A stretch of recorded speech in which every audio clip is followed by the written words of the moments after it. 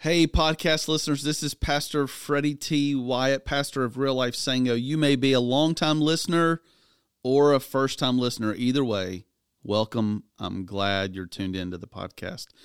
You guys, we have a dynamic conversation today. We have a special guest, and it just seemed like the flow was going today on the podcast. So I think you'll enjoy it. Again, if you've got questions you want us to answer on the podcast, email Daniel@reallifesango.com. That's DJ Daniel Cox, the man, the myth, the legend. Email Daniel@reallifesango.com, and we'll answer your question on the podcast. But hey, we love you guys. Keep it real. Keep it Jesus. This is a podcast from Real Life Sango in Clarksville, Tennessee. Thank you for being a part of our online community. We would love for you to join us at 8:30 or 10 a.m. on Sunday morning at the City Forum. In the meantime, if you would like to share a prayer request, make a financial contribution, or take a step at Real Life, you can text MISSION to 97,000. Now enjoy the podcast. Welcome to the podcast, JV. Good morning, Freddie. How Hey, are bud. you? It's so much easier to do this at 7 in the morning when it's so nice outside. Oh, I agree. I was trying to figure out, why do I feel so. I slept really well last night, but I fell asleep within, I think, a minute of laying down on the bed. I was so tired. So if you had a little ring like I have, it will tell you how fast you fall asleep. They call it latency. A little ring. My little Let ring. the listener understand The you're talking ring. about your non-wedding ring My non-wedding. on your pointer finger. That's What right. else does it tell you? Does it tell you when your IQ goes up? Only when I'm around you. Oh, no. I don't have You to. know how I don't feel have to about have this. a ring about It's this. when Pastor Tim's around, we all get a little smarter. The latency. It always hits me. I fall asleep most nights within like 2 minutes, and it gives me a big. Are you serious? It gives me a big red thing. It drops my sleep score. That's a wonderful thing. Yeah. I don't know. Well, I mean, the ring doesn't like it. Do you wake up through the night? So I could show you my graph last night. Deep sleep. I just didn't get there. I went deep, back, light, deep, just back and forth. But you weren't like up 2 or 3 times. Oh through no, the it night. has movement. It'll tell you if you move. That's really great. Maybe Maybe that's why we feel so. No, it's really alive. not good. It's just Oh. like it's tracking you, and you know it because like I wake up at night and it's on my right hand, You're and the so one that's I like got it don't on move. there. I don't move I move my whole body, but I don't move my right hand. So it Because doesn't- you're, of course you do. Oh, my all right, gosh. enough about my ring. Oh, but it's I a love beautiful you. morning. I love you. Oh, It's my a gosh. Tuesday morning when we're taping. It is a beautiful morning outside. So I hope everybody has a friend like I have a friend in you. it. No, I mean it. I mean it. I was actually at lunch yesterday and saw another church's host set of ministers at First Yeah. Baptist Clarksville, Yeah, and they yeah. immediately recognized the ring. Are you serious? Because they have them. I don't know. I didn't look. They said it looks a little loose on you. I was They like, hey, recognize hey, the hey. ring because we've talked about it, or just like, Jonathan, what's that ring? on No, your they finger? just saw it. No, they didn't know who I was. Yeah. Yeah, I'm a nobody. Okay, let's see. Sunday. Oh, what a great day! It was a great day. But before we got to Sunday, we had a Friday. Yes, we did. Last week, you kind of gave us an invitation Yep.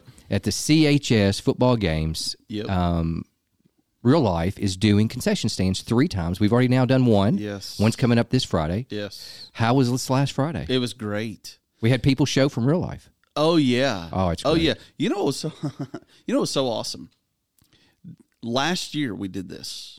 I think we may have only done it once last year. And a family met us while we were doing it. And they had just moved to town. And she's like from South Africa, has a brilliant accent, you know. Well, they only visited the church once or twice, and then life took over, and they've not been in church anywhere. They walked back up, and they saw us all out there, and they came up and immediately called me by name, and I'm having to do Rolodex, rewind, and I remember, and so it was like this great touch point moment for them, and they're like, we got to get back, we got to come back, got to come back to church, but it's a huge introduction to so many people. Just showing hospitality. It was great. We had a great turnout, and DJ Daniel Cox is leading this Friday night. So if you want to jump in and join the party, you doing it in one shift or 2 shifts, Daniel? One shift, like 5 o'clock till a little after the game's over. So email Daniel right now, Daniel@reallifesango.com.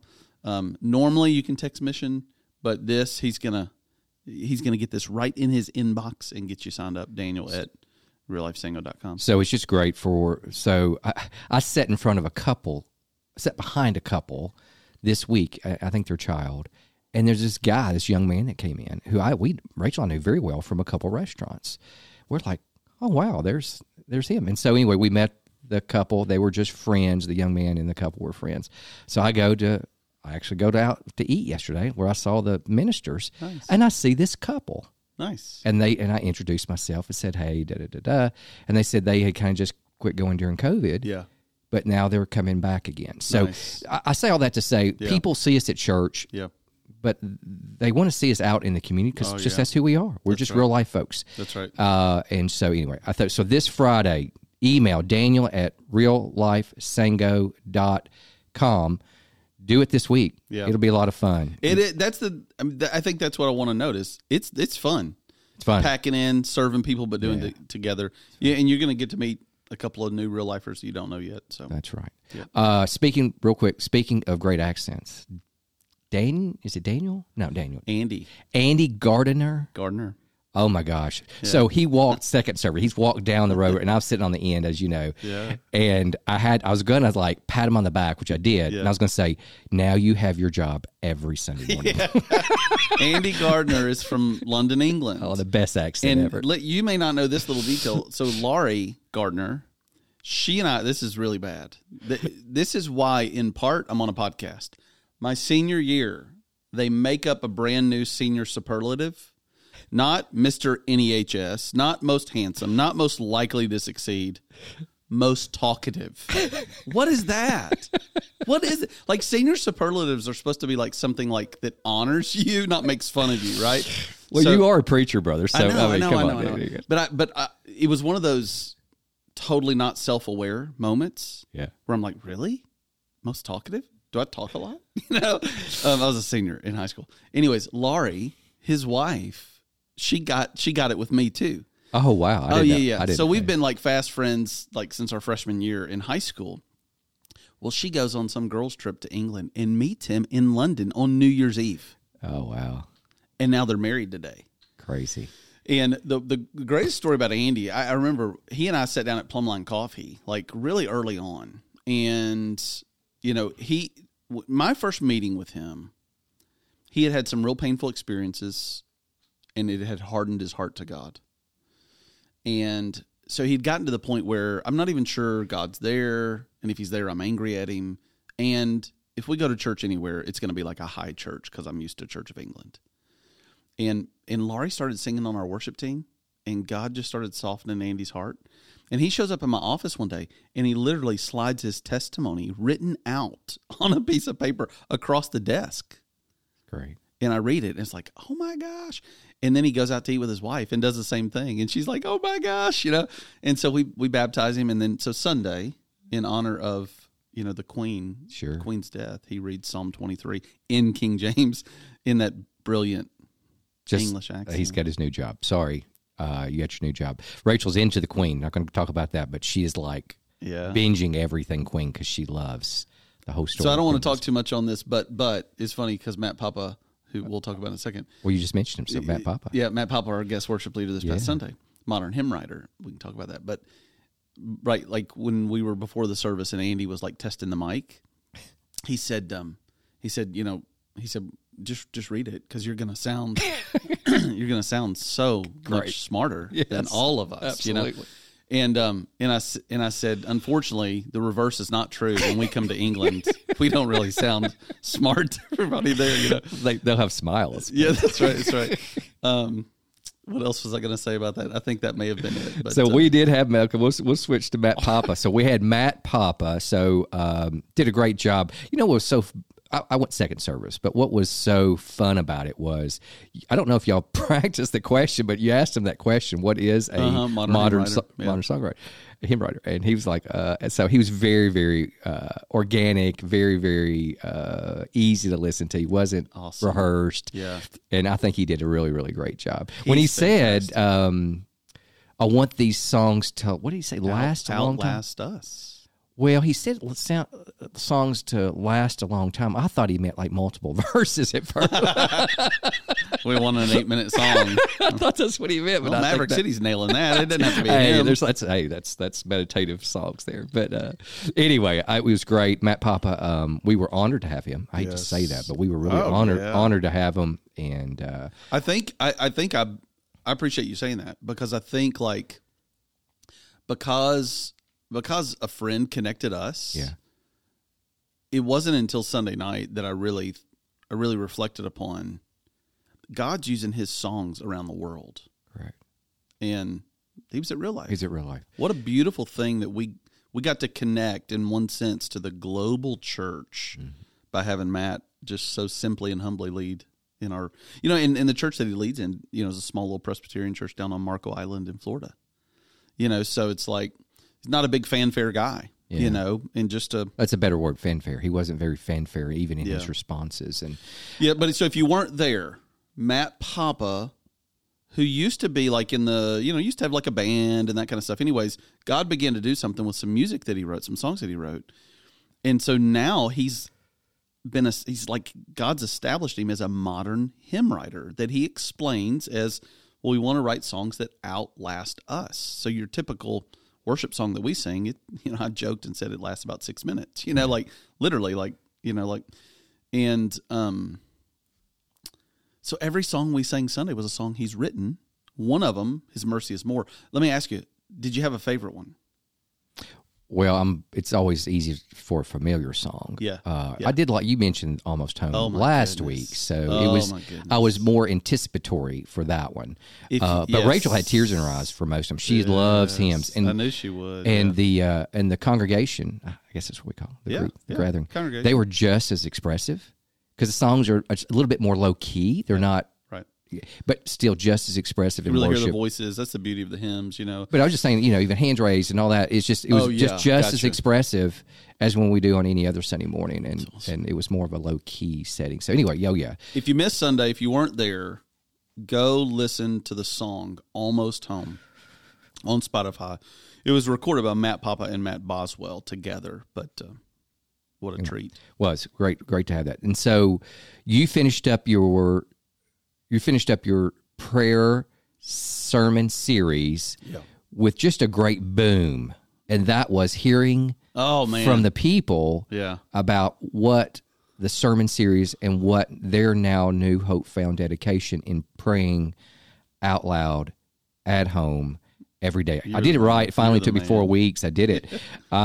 So, I thought the testimonies, at least second service, were just very organic, very real, just great. I was blown away. I mean, it's the sweetest thing. It's always a risk, when you open up testimonies. And I intended to hold the microphone, because every now and then somebody will take the microphone and they'll start telling a life story that has nothing to do with the question you just asked, But sure enough, I just passed the microphone right off to everybody, The testimonies were so heartfelt. Here's what we noted in our staff meeting yesterday.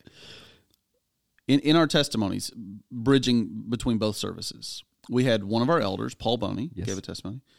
We had a community group host, Cheryl No, gave a testimony. Okay.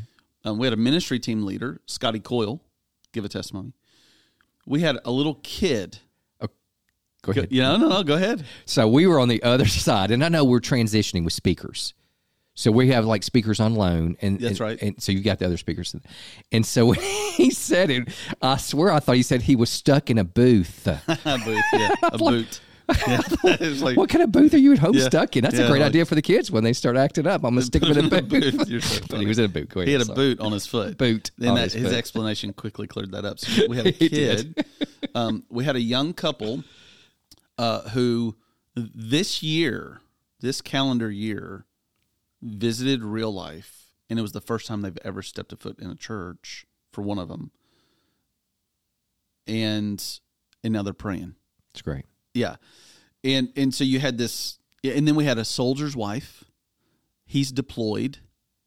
And their testimony was they were about to move to D.C. for him to be on a track for 20 years in the military, but they've both been praying this acts, individually, him deployed, her at home. and God's moved in their heart, in his heart, that he's going to retire and be a family man, be at home. And she's just in tears, and she's like, I'm so excited about this. Mm-hmm. But it was the courage for her. And then we had this one other lady who's been coming like 3 weeks. So it's just like the folks that raised their hand to give testimony of what God was doing was like the most beautiful swath in the life of our church. Rarely does a pastor ever get feedback from a sermon series like that. You get an email, you'll get a pat on the back. Great job today, Pastor. I didn't sleep, but halfway through it this week. You got him. You told him today. But to have someone in that fearful situation stand up and say it, that's got to be in a lot to what God is doing through your leadership, Fred, through your sermons, and also what he's doing in and around real life. God's working everywhere. That's right. That's just basic Bible. But the great news about real life is he's chosen us to be part of that movement, and I just think that's great. Yeah. Yes, absolutely. Hey, it's great to be on the podcast today. We've got a guest coming up in this segment morning. 2. The one, the only, legendary. Let's just hold it. We'll tell you his name when we come back. We'll see you. Every Sunday is somebody's first Sunday in real life. We believe God has put you in the neighborhood and in the job and at the ballpark or at the gym, right where he wants you to influence and invite others into his story, into a relationship with him. So here's today's challenge. Text a friend right now. Stop what you're doing. Send them a message and invite them to join you at Real Life this Sunday. Who knows? Maybe it'll be their first step into a relationship with God. Every Sunday is somebody's first Sunday at Real Life. So text that friend today. All right, we're back. So Fred, occasionally, we got into every week was a guest. Yes. Daniel Cox was one of our first guests. If you didn't hear Daniel Cox's story, go into the archives, scroll down, find his story. Daniel Cox's story, my eyes are like wide open, texting Freddie all night. It's like, can you believe that story? That's a great story. It's an amazing story. We got to get him back on behind the mic. I know. He just finished a paper on Nehemiah. He told me all about it. Did he? Yeah. He said it wasn't that bad. I don't believe it. But today, it was a year ago, Fred, that you did one of your first interviews with the elders, incoming elders, me and Paul, and then Chuck and Bing, and that's almost a year ago. That's kind of how we had that really high-end equipment. We had a phone on a table that we were just talking. Echoey. That was like clicking something. But today we have John Carter. John Carter, what's your full name? Jonathan Carter. No middle name? Come on, dog. I never say my middle name. You do on the podcast. Jonathan Hunter Carter. Hunter. Dude, that's a strong middle name. Yeah. You don't need to be ashamed of that one. I'm not ashamed. I just don't go by it. Yeah. Jonathan Hunter Carter. Can you call him JH if you call me JV? No, it'd be JC, I guess. Yeah. Where were you born? JC, yeah. Where were you born, man? I was born in Richmond, Kentucky. Richmond, Kentucky. Did you grow up there? Kind of, sort of. For a few years. My dad was in sales, so we jumped around all the way to Florence, Kentucky, and then he would open a new office and we'd move. I've lived in Florence, Georgetown, down to Corbin, London area. So right on the I-75, right in the middle of the meat of Kentucky. Yeah. What age did you come to Christ? Officially, when God was stirring in my heart, it was either 12 or 13. I'd have to look at my baptism paper to figure out the year. Exactly, right. Yeah, that's what baptism papers are good for. That's right. It's like, when did I get saved? Oh, yeah, well, I was baptized. Yeah. Where'd you meet your wife? I met my wife at a local mission trip in Kentucky called Kentucky Changers. Tell us a little bit about that and her. Okay. Well, Kentucky Changers is... Or tell us about when you met her. Just that whole, yeah. Okay. Well, Kentucky Changers, you have to be 13 to go. And so I went my very first year when I was 13. She's a few years older than me, so she was already there. How many years older is she? She wouldn't like it, but she's 4 years older than me. I love it. John Carter with the older woman. Daniel Cox is fist pumping over here because he married an older woman. Jonathan, well, we won't talk about that. Yeah. We absolutely are not talking about that. Moving on. Yeah, JC, she you're hates it talking whenever about I mention it, but But yeah, she was already in leadership when I got there, and so that was. Ooh, she was your camp counselor. A few years later, yes, you could say that for sure. I just want to make sure I understand the story right. Oh yeah, I got you. Gosh, let's move forward. So we met 12 years ago now, and then we became good friends about 10 years ago, and then just things gradually proceeded from there. You just met her this 1 week. How did you guys become friends? Did you go back? Yes. Yeah. So I've been back every year for, what'd I say, 12 years now. Amazing. And she was back the second year? Is that what Yeah. So did you guys keep in touch after the first year, or did you show back up and go, oh, there's that pretty girl again? Well, Kentucky Changers, they claim to be a huge family, and it really is because the same people So you married your come. sister. I see. I mean, I was trying to keep it biblical. Sorry. You know? Oh my Sorry, gosh, I'm this sorry, is Jamie. so I'm sorry. incredible. John, please forgive me. Oh my gosh, he's so wound up. Go ahead, John. But it was really cool because I got to witness her relationship with Christ in such an organic way. Yes. Because yes, she was in leadership, but like there wasn't any pressure like, oh, I'm going to, date her or anything like that. I mean, early on, of course, I think all guys can say this, but like, I always thought she was out of my league. So, I would watch her from afar, but I would never get close. Yeah. But then we became really good friends. And she was in charge of this thing called the ministry team. And it's basically where high schoolers, like seniors, and then people going into college that age kind of go and take some leadership and kind of instruct the youth and help them, spiritually pray for them, talk about any of their problems and stuff. And that's what she has led. I think she was the head over it for 13 years. Okay. So how did this friendship really escalate?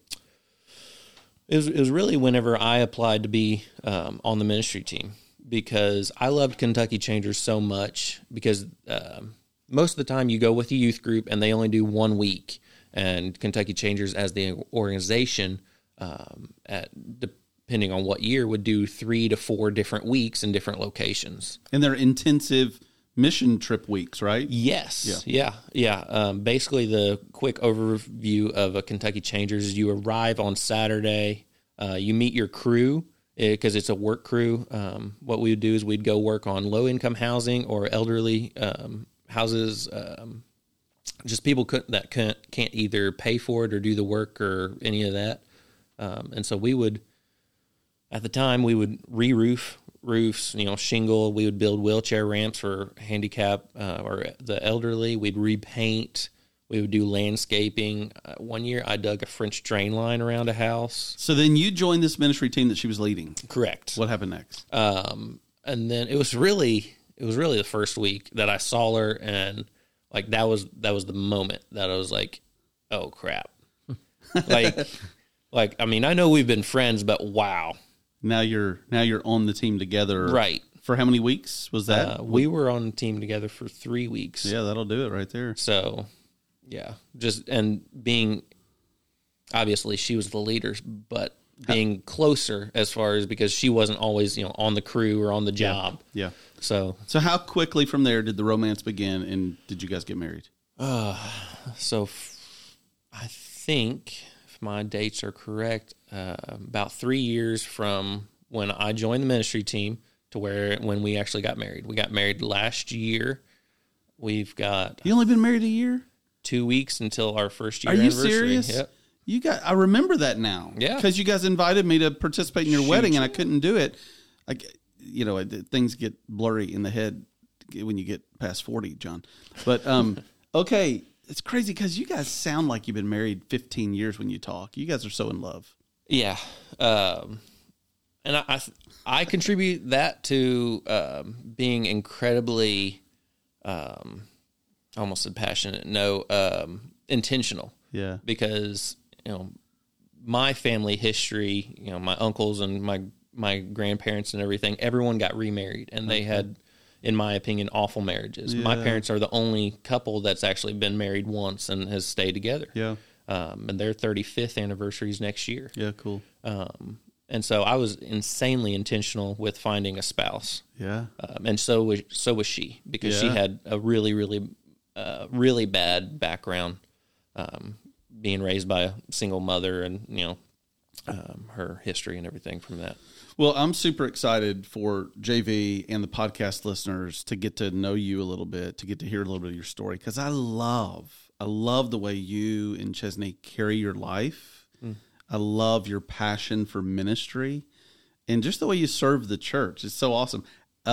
So happy 1 year almost anniversary. Well, thank you. What's been the most surprising thing in marriage first year? Most surprising. Did you know that I made my wife cry every other day for the first 2 months of our marriage? I think you told me that, because the funny thing is, Hang in there, folks. Hang in there. We love going to marriage counseling or events and stuff. Yeah. And it's really fun because we're the couple that has the most fun at those events, because the couples go and they're trying to seek counsel and everything. So it's really serious, but me and Chesney are out in the corner laughing and just joking. That's so good, man. We actually attended the first real life wedding. Love and be loved? Yeah. Oh, no, what were you saying? Sorry, I interrupted you. The marriage night. Yeah, love and be loved, yeah. And that was a few months before we were even married. So I think So I cool. heard that story whenever. That's why your marriage is so awesome. That's one of the reasons, Freddie. Here's One of what the not reasons. to do. I'm sorry. What is she down to one time a week now? What's that? Susan, I was What are you kidding. talking about, one time a She week? said she cries every. You made her cry every. Yeah. That went down. Yeah. You're making Once every week progress. now. Yeah. Hey, so I joke about that, not to of course that's not Badge of a honor. great we got thing, it. Yeah, right? But just to say, look, we're all broken individuals, In Tim Keller, in one of his books, I think The Meaning of Marriage, he writes that about the myth of compatibility. Like two selfish sinners are not compatible. That's a myth. And so marriage is hard work, but it's so rewarding and worth every amount of work you put into it. And so, bro, you and Chesney, just amazing. How'd you guys find real life? I moved down to Clarksville because I'm not from around here. I moved down a few months. I'm a few months before the wedding, just to get settled before the wedding, because I knew there was going to be hectic and craziness going on. And one of the first things that I told her, I was like, we need to find a home church. So that way, we're not at the beginning of our marriage, we're not looking for a church, because that's just another, stressful thing to put on the marriage. I'm like, let's figure that out before. How old are you, John Carter? I'm 24. That does not sound like 24-year-old wisdom, brother. That sounds like I have been very blessed in my life. 35-year-old I've had a lot of men mentor me into who I am today. Yeah. All right, so and how'd you give me find a real lot life? of guidance. We actually Googled it. Yes, Hey! You know how we found it, Fred? We Googled it. Go ahead. I told the story to the ministers yesterday.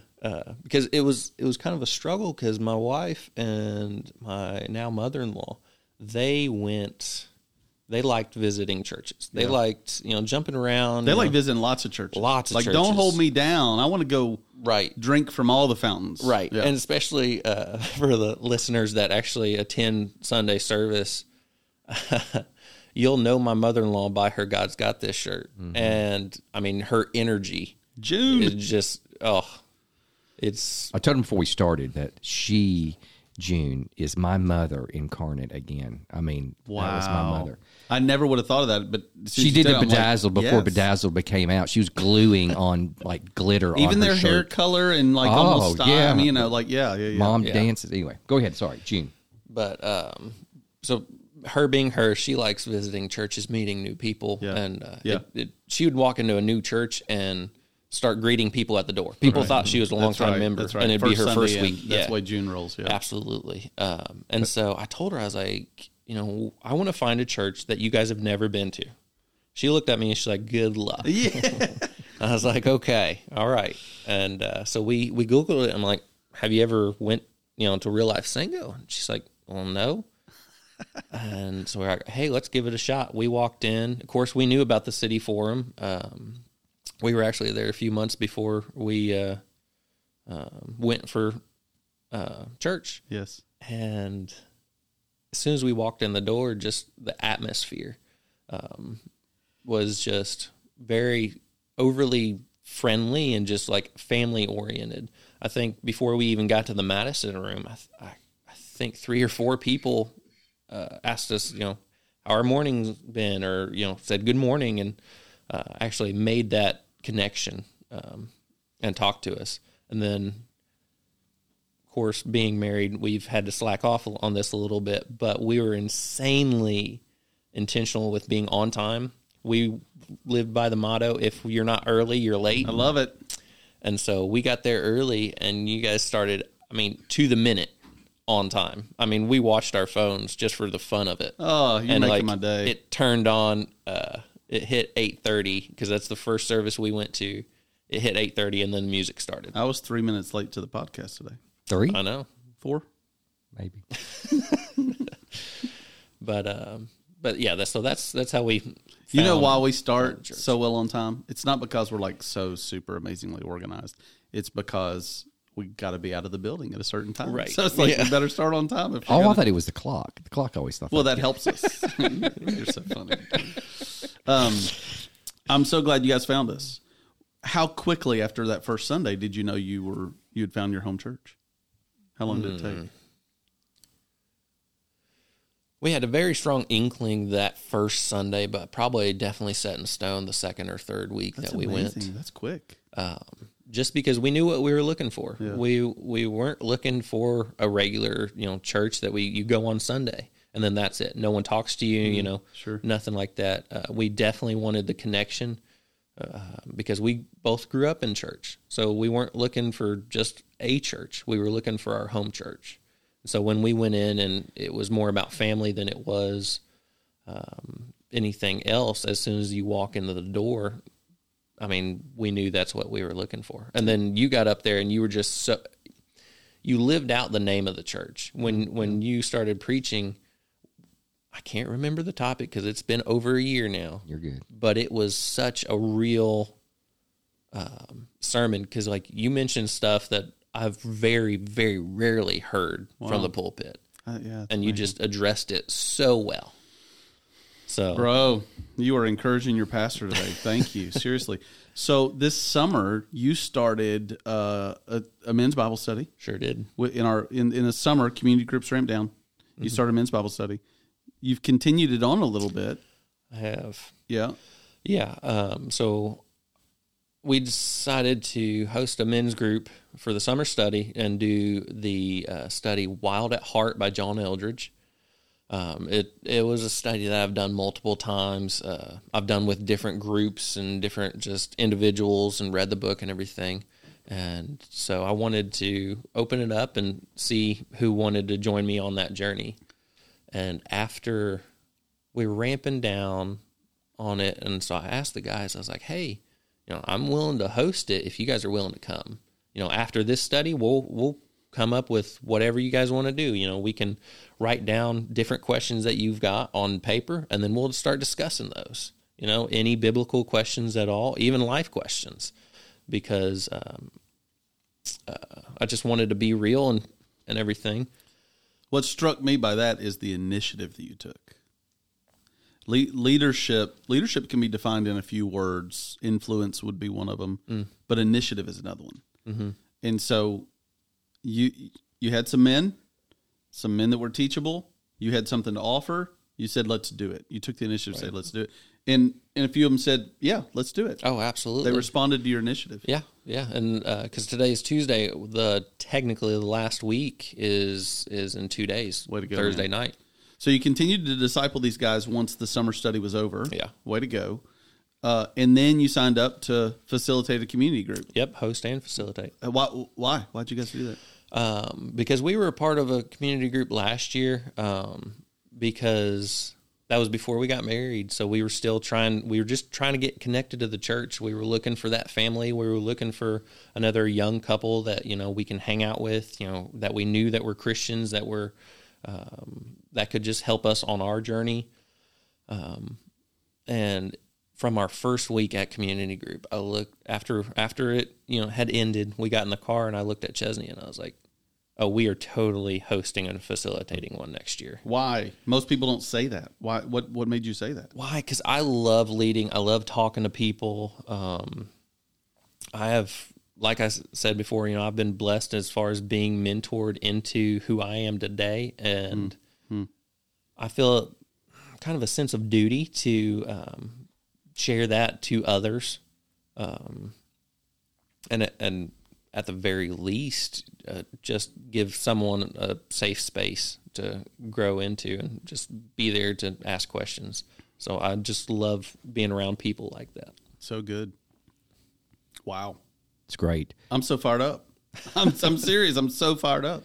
So not to segue to the community group, but listen, he just jumped into the church last year, jumped into a community group last year, and he saw the value. John, you saw the value. Absolutely. In what you said when you first walked in. It was family-oriented, and people said, how are you? But it wasn't just a Sunday, Wednesday event. It was an all-week event. And the best way to do that, I think you would agree, the best way to do that is community group. Absolutely. You just said you were looking for people of like-minded that you kind of knew that you could hang out and call and text during the week when things came up, or they could do the likewise. And so this is where community groups is Real Life Church. This is the heart of Real Life, and you are a perfect example of someone that's willing just to jump in and do it, and now host and facilitate, to lead out. Another, Freddie, you give me props every week, and I appreciate that. Again, my hair stands up. I feel so proud of myself. But here's another community group that has spun out a facilitator. That's right. And a host. That's right. And so can't wait That's right. for those people now that are sitting on the fence. John, if they're sitting on the fence today, Jump. Why would you jump? What's there? What's on the other side? The ability to host and facilitate, whichever one you feel comfortable with, is such an opportunity to love and be loved, because something that a lot of people don't understand is whenever you take on something to lead or to teach, you actually get taught a lot for the preparation and everything. So whenever you host a group at your house, you have people that are coming in are looking to be loved, but they're also looking to love. Yeah. Especially real life. Because, real life wouldn't be real life without community groups. Absolutely. Couldn't have said it better. You should have coined that, Fred. Yeah. So if you're on the fence to join, even if you facilitate and host, that's great. But if you just want to join, you're like, I don't know. John says jump. I don't know what's there. Let me tell you what's there. Real life's there. And that's not the church. Those are the people. That's what you're looking for in this life is real life. You're going to find a group of people that love Jesus and that have an idea of why we created you and why you were created. And here's one of the things I would add on to that. We've had at Real Life with our groups, we've had incredible success at chemistry forming. So, typically you have 30 groups. You might have 7 or 8 of them that just don't stick, that just don't make, because you can't force chemistry. Well, I think the way I want people to think about it is,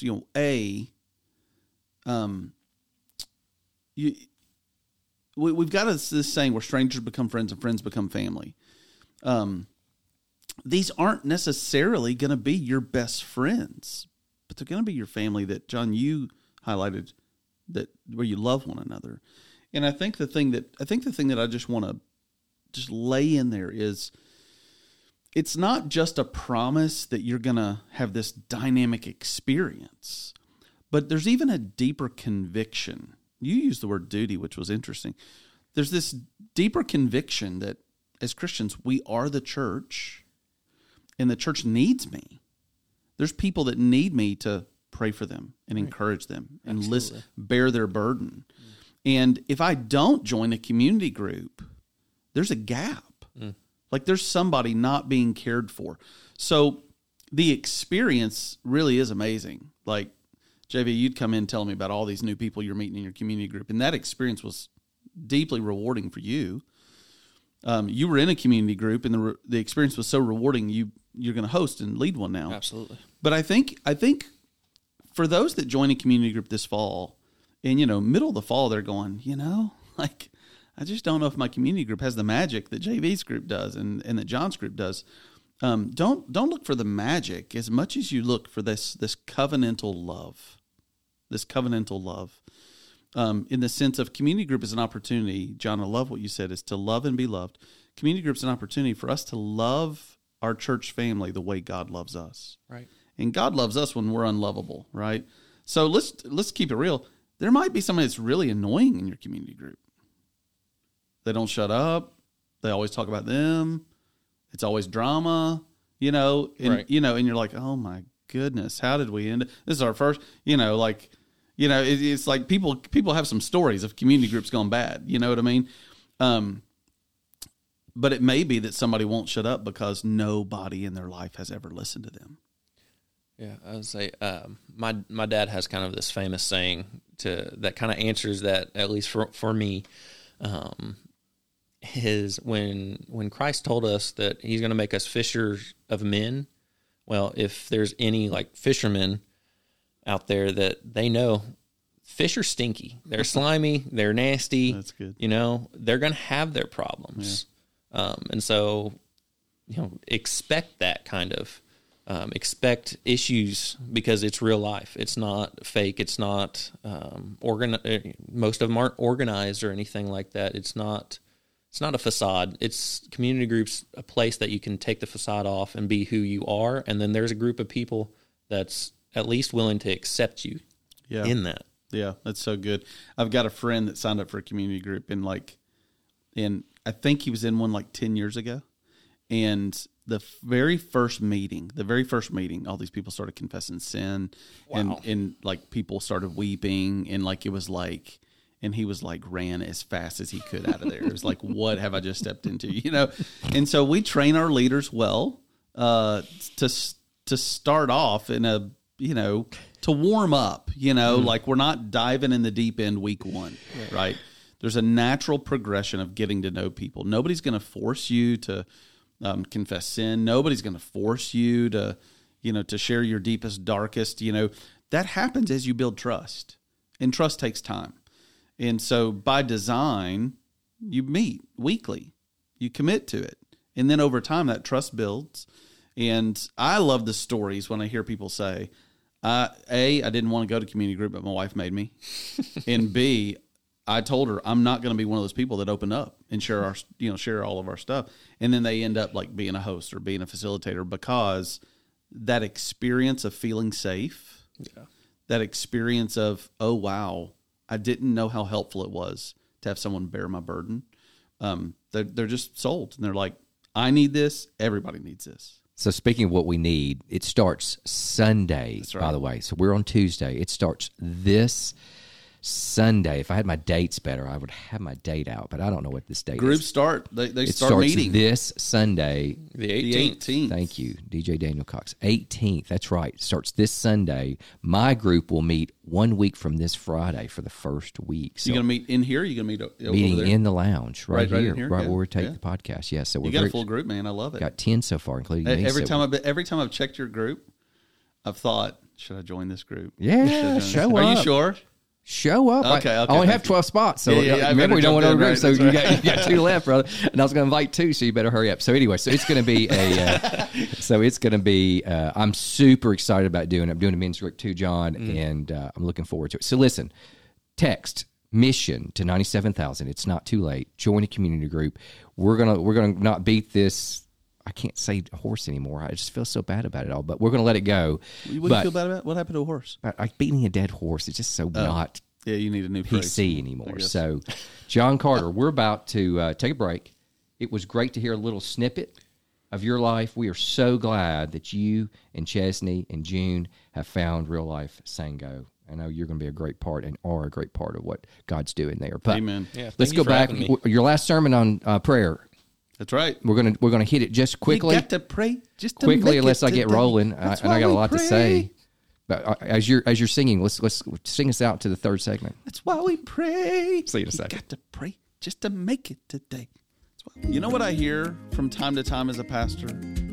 Pastor, I don't feel connected. And that breaks my heart when people say that, because community groups are where people can feel connected. And usually folks have not signed up for a community group. They've not made it a priority to connect with people, and then they feel isolated and unknown. You don't have to experience that. Sign up for a community group today. They start the week of September 18th. Community groups are where strangers become friends and friends become family. Find your people today. Become part of the family.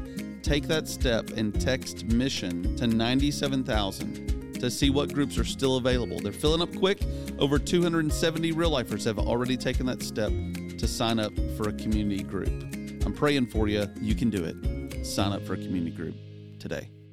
All right, we're back. So, John Carter, we just learned a little bit about you in second segment. We are going to hit the sermon, Fred, on what you did on your last sermon of the sermon series on prayer. So we started off in January with my second sermon I'd ever done. But when you jump back in, we did Delighting in God, and we delighted in God for a little bit. And so can I be a little bit... inappropriate's a bad word. So Rachel and I were talking on this weekend and getting ready for the podcast, and we'd say, well, we're delighting in God. That's a check, so I don't have to delight in God anymore because we moved on to prayer. So this last week of prayer means we check off that we don't have to pray anymore out loud at home every day. And that's a joke. I'm a very sarcastic person. We don't like sarcasm. But I think you ended it with Colossians 4. I don't have my glasses. That's right. But I think why I liked why you ended in Colossians 4 is that it is a call for us that the sermon series is over, but the importance of steadfastness in prayer never, ever ends. Yes. It is almost, it's so interesting how I say I struggle with prayer. And I know I'm not talking about the Shabbat again today, but how those two, I told you last week, have so intercombined that prayer, this is like life-shattering earth-shattering for some people. Prayer is the center of your Christian experience with God in worship. Isn't that crazy that I've just said that after 50 years? It has hit me really, not just from the sermon series, but from the last year, that if you are not devoted to prayer, we're going to talk about that word, I think. If we're not devoted in prayer, if you don't make prayer a priority, you are going to struggle continually in your Christian life. Yeah. Yeah. Well, and I think by nature the Christian life is a struggle, right?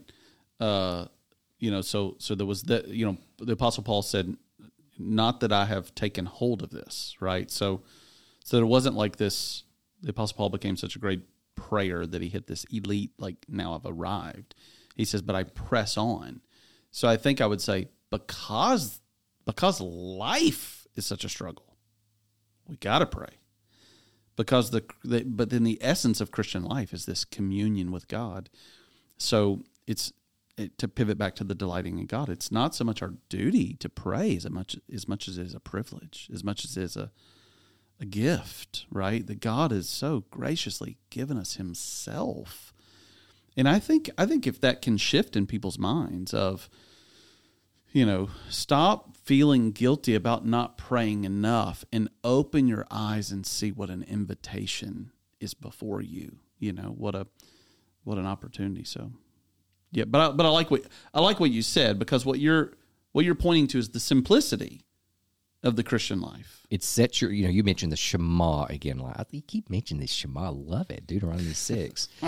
And so it just prioritizes yourself, your day, what you do, why you do, and I just think that prayer, you have to pray devoted to prayer. And so you mentioned this word devote. So, you always hit me every week about my words, especially the Greek. The seminary professor said. I saw your eyes light up, bro, oh my when gosh, I started. I was nudge rage. I was like, oh my gosh, except you didn't say it, which is fine. It's a tough word. I looked it up. No, see, I draw a line. I'm not going to start talking in Greek to the congregation. I got a little app that tells me how to pronounce the moment this I start talking in Greek to the congregation, everybody goes, oh, I can't read the Bible like Pastor. He knows the Greek. All right. Anyway, so you did mention this word, which we apparently were not going to name today. No, you go ahead. I don't know. I didn't look at it. Proskaterismus. I don't know what it was. Anyway, so you did mention the Greek word, and how I loved it because I smiled big. I don't know if you can see, but I smiled big because it says the word is devote, but it's like put your talents into something. I remember you talking about this in Joshua 1:9. It was Joshua 1:9. Yes. It's to be strong and courageous. That word strong, It's not dunamis.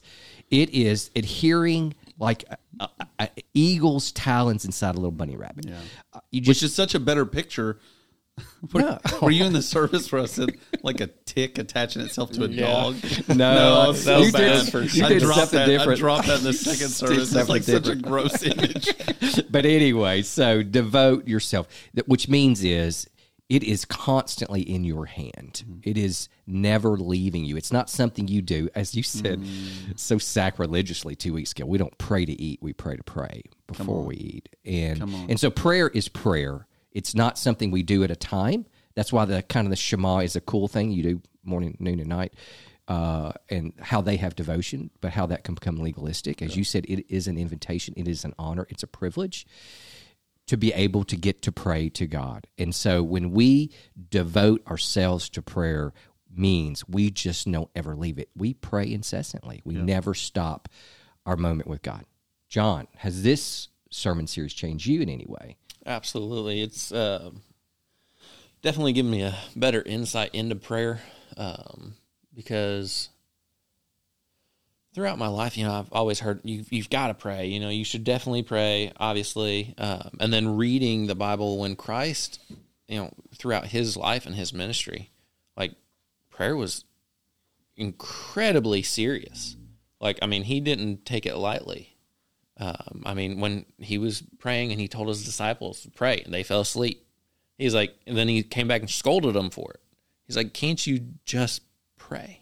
Can't we just be in communion with God? So it's definitely opened my eyes to more of the,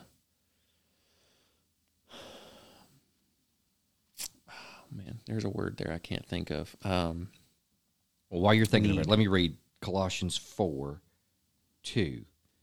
Devote yourselves to prayer. Stay alert in it with thanksgiving. That was the meat, Fred, of what you talked about. And then you did the picture with this American hero, Brad Fowers. And you put the famous picture of Karzai with these American soldiers all around him. They're going to insert him. One, I had to research it. We have a mutual friend that I'm very close to. We went over this story, and he told me how about a lot of these guys. And unfortunately, some of them got killed a month later. Right.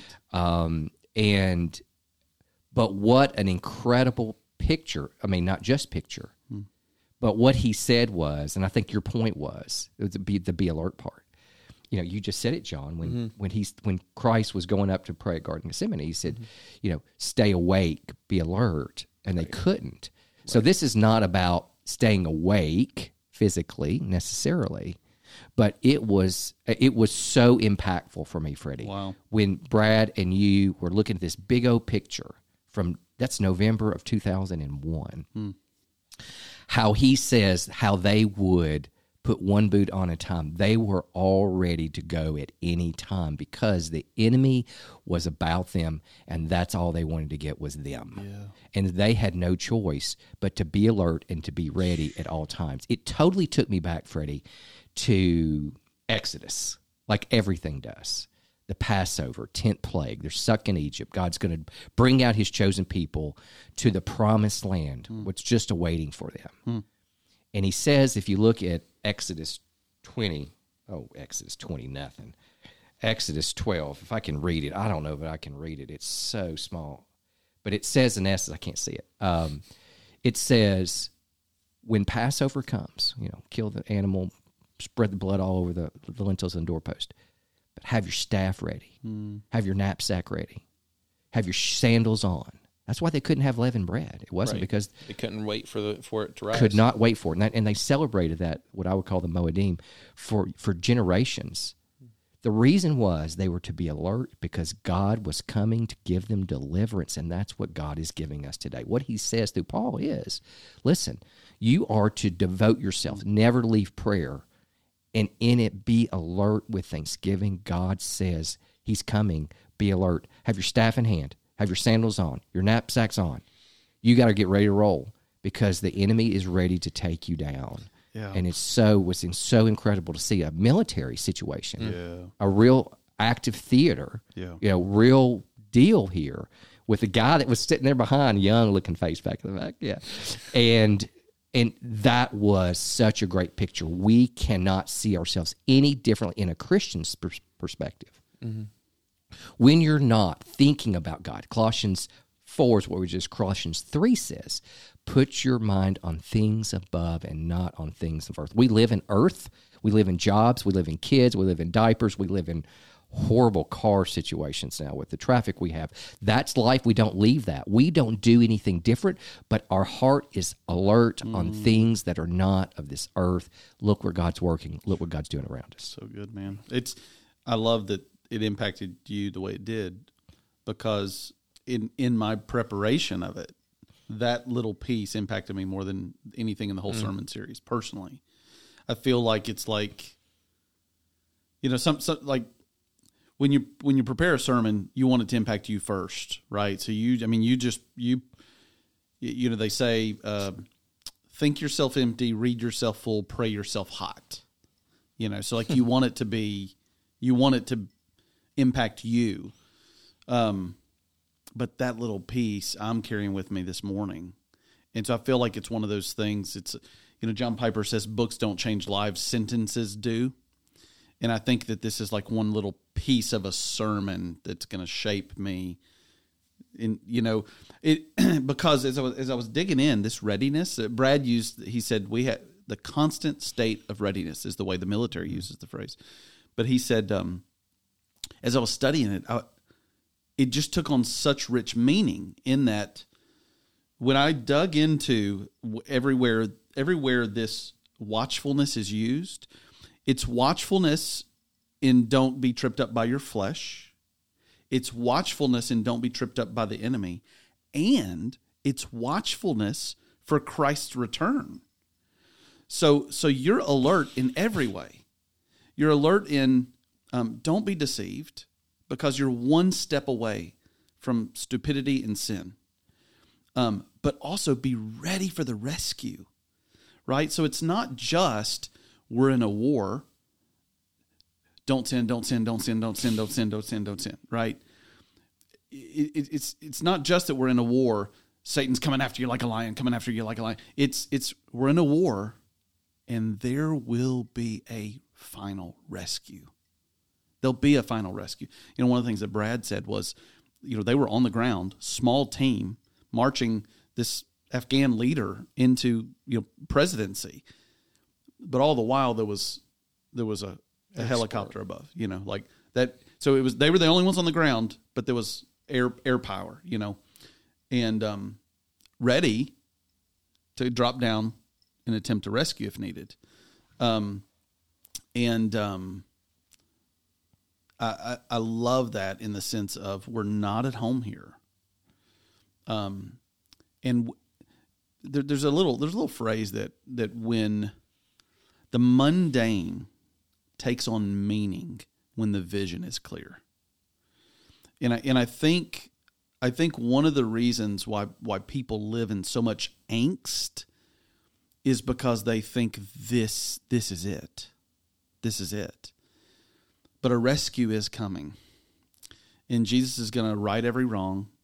As Sally Lloyd Jones says in the Jesus Storybook Bible, he's going to make every sad thing untrue. And a rescue is coming.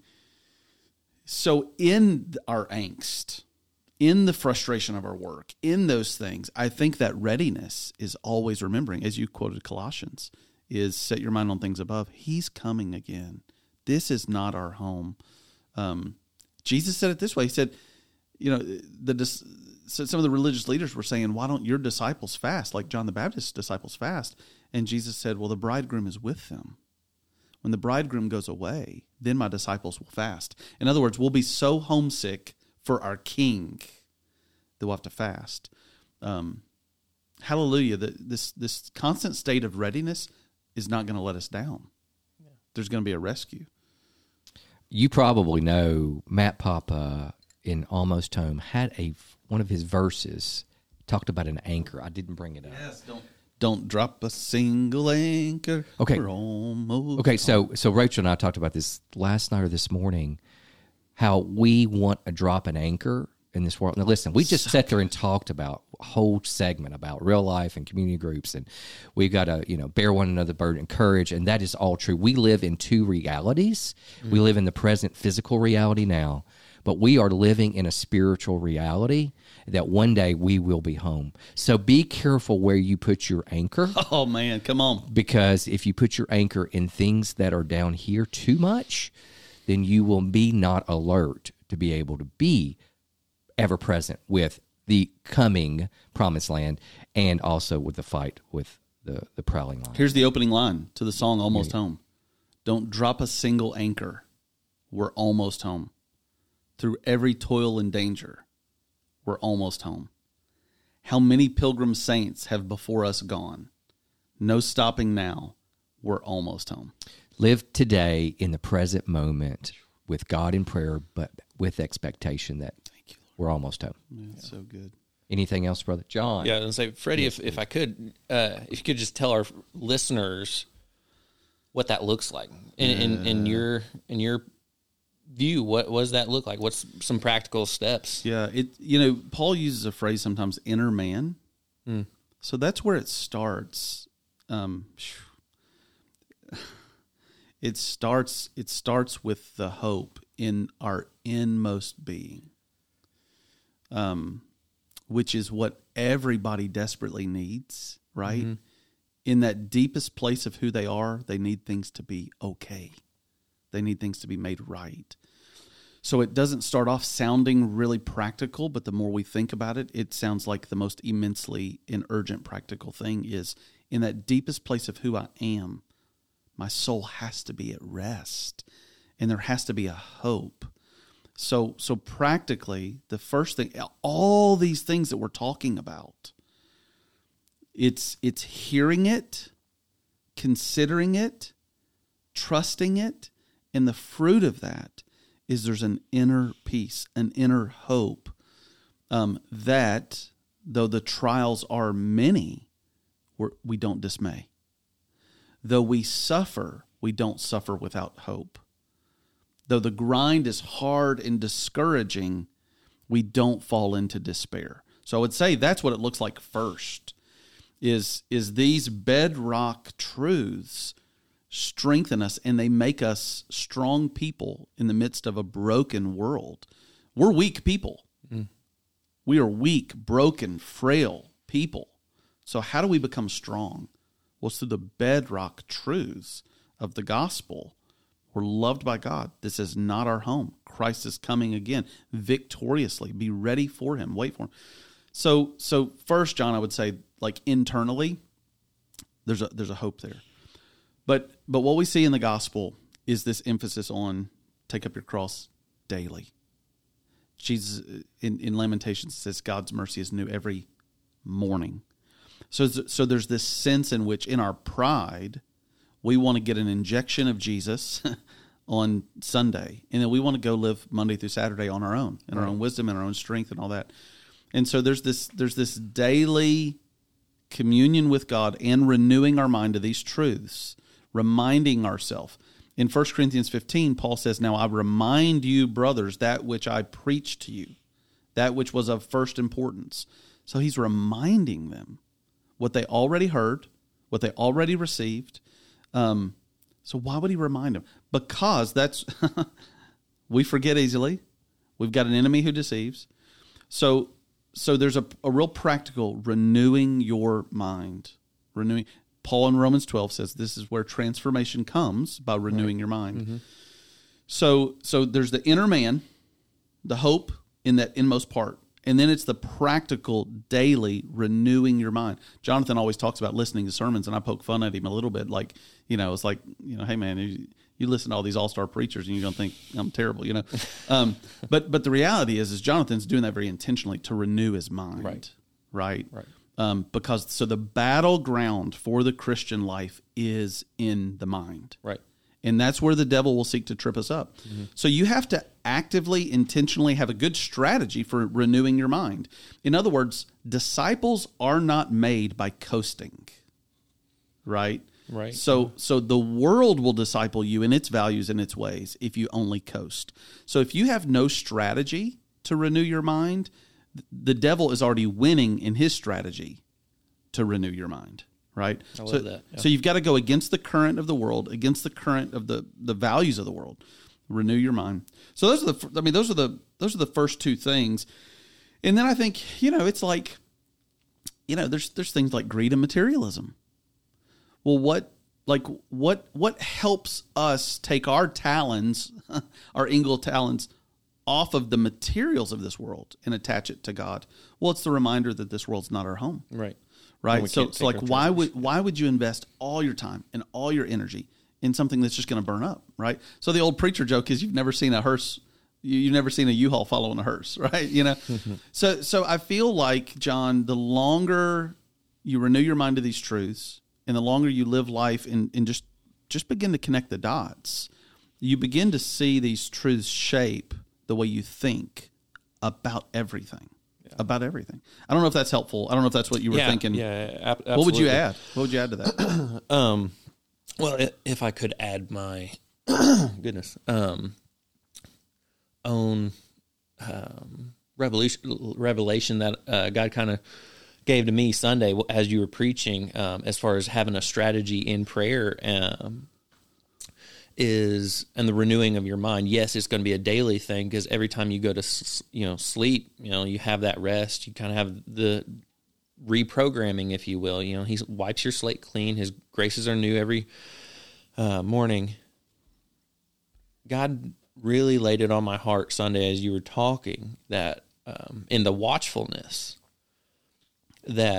and while you were preaching, you were talking. You have to be awake. You have to be watching, like you were talking about Brad's story. Being on the offensive. God kind of laid it on my heart to be watchful for the good things. So like as far as a practical application, if you will, is as you pray for, something, as you're going through, the Acts, and you ask for something, you need to be watchful in that. Because if you just simply say a prayer and then don't think about it again, you're like, well, I'm done, check, I prayed for so-and-so. But if you're not expecting God to move, then how can you rejoice in that? I love that. Being watchful for positive answers to prayer. Saturday, I popped into the Bankin Festival. Did we talk about? I think we talked about the Bankin Festival. I saw you put it on. Several real-lifers are part of this local group called Coalition for a Cause, and they put on this annual, this year was the second one, this annual festival here down at Port Royal. And so I popped in, say hello, to some folks, and would have stayed longer, but it's another story. But this gal came up to me and she said, "How's your lungs? How are you doing?" And I said, "Thank you so much for." She said, "Well," she said, "I've been praying for you, and every time I pray for you, I circle your name." And she says, "But when I'm done praying, like when the prayer's answered, I mark it off." So it's exactly what you're saying. And I think that's such a helpful deal is when you're praying for something, write it down in a journal. Absolutely. Keep some, punch it in your phone, have something where you're recording the answer to God's prayer. And those are Ebenezer moments, right? That song we sing, "Come Thou Fount," here I raise my Ebenezer. Well, what was an Ebenezer? Well, it was a stone of remembrance, right? Of remembering what God has done. I love that. It's like you can't remember it if you don't celebrate it the first time. Right. It's that's good, man. That's good.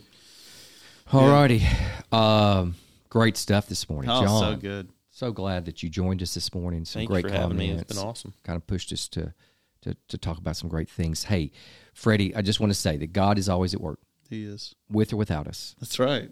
He's going to work. Yeah. And as John said, he's working for the good of us. Yeah. So let's look for the good, Lord. not just look for the bad. I love it. And let's join him where he's working. Freddie, John, I've got a great morning. Last thoughts, Fred? You good? Keep it real. Keep it Jesus. That's right. Thank you for listening. We trust that God is stirring something special in your heart today. We hope to see you on Sunday very soon. Keep it real, keep it Jesus.